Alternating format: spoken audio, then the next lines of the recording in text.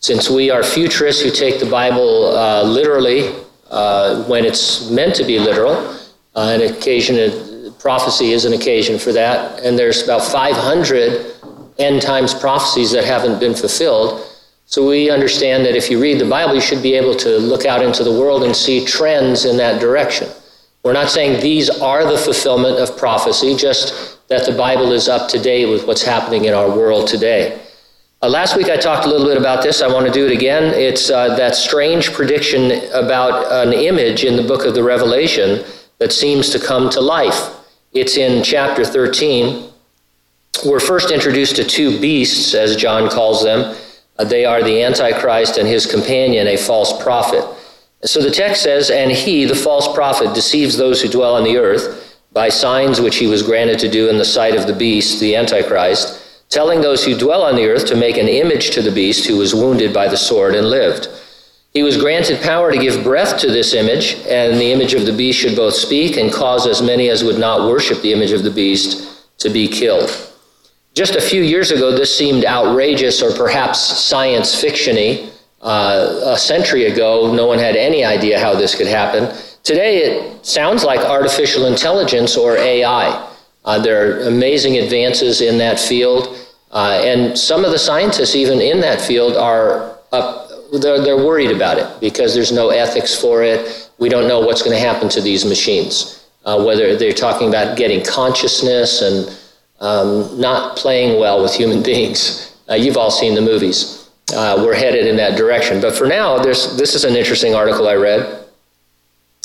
Terminally ill scientist completes transformation into world's first full cyborg. Let me read the excerpts from it.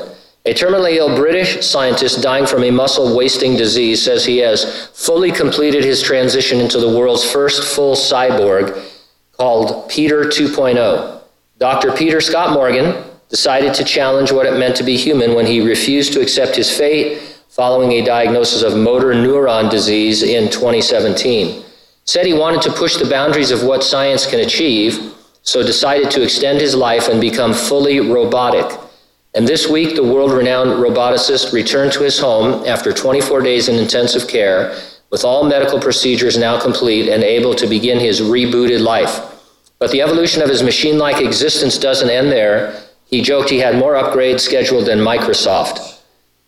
The world-renowned roboticist has had to undergo a series of incredibly complex, risky operations. This has included developing a remarkably lifelike avatar of his face before he lost any muscle. The avatar is designed to respond using artificially intelligent body language, and he has also explored eye tracking technology to enable him to control multiple computers using only his eyes. The final procedure in his robotic transition saw him successfully trade his voice for potentially decades of life. He underwent a laryngectomy, meaning he lost his physical voice, but in doing so, he will avoid the danger of saliva potentially entering his lungs due to his condition. Dr. Scott Morgan has previously labeled this treatment as the end of Peter 1.0 and the start of Peter 2.0. Speaking of his transition on his website, he said, "When I say Peter 2.0, I mean a cyborg. And when I say cyborg, I don't just mean any old cyborg, you understand, but by far the most advanced human cybernetic organism ever created in 13.8 billion years. Because a lot of those were being run out on the assembly line back in the prehistoric times. But anyway, he's just emphasizing how advanced he is. Now, I'm not saying he's the image of the beast or anything like that. I'm just saying that when John on the island of Patmos was writing these things and he saw this image of the beast who was able to speak and make determinations and stuff, you think, well, that must be an allegory or a metaphor for something, because that could never happen. It could. We're seeing more and more in the area of artificial intelligence, and we should be worried about it. I'm not saying, again, that this is the fulfillment of any particular prophecy, just it's what you would expect from reading the Bible. Jesus promised he'd return to rapture the church.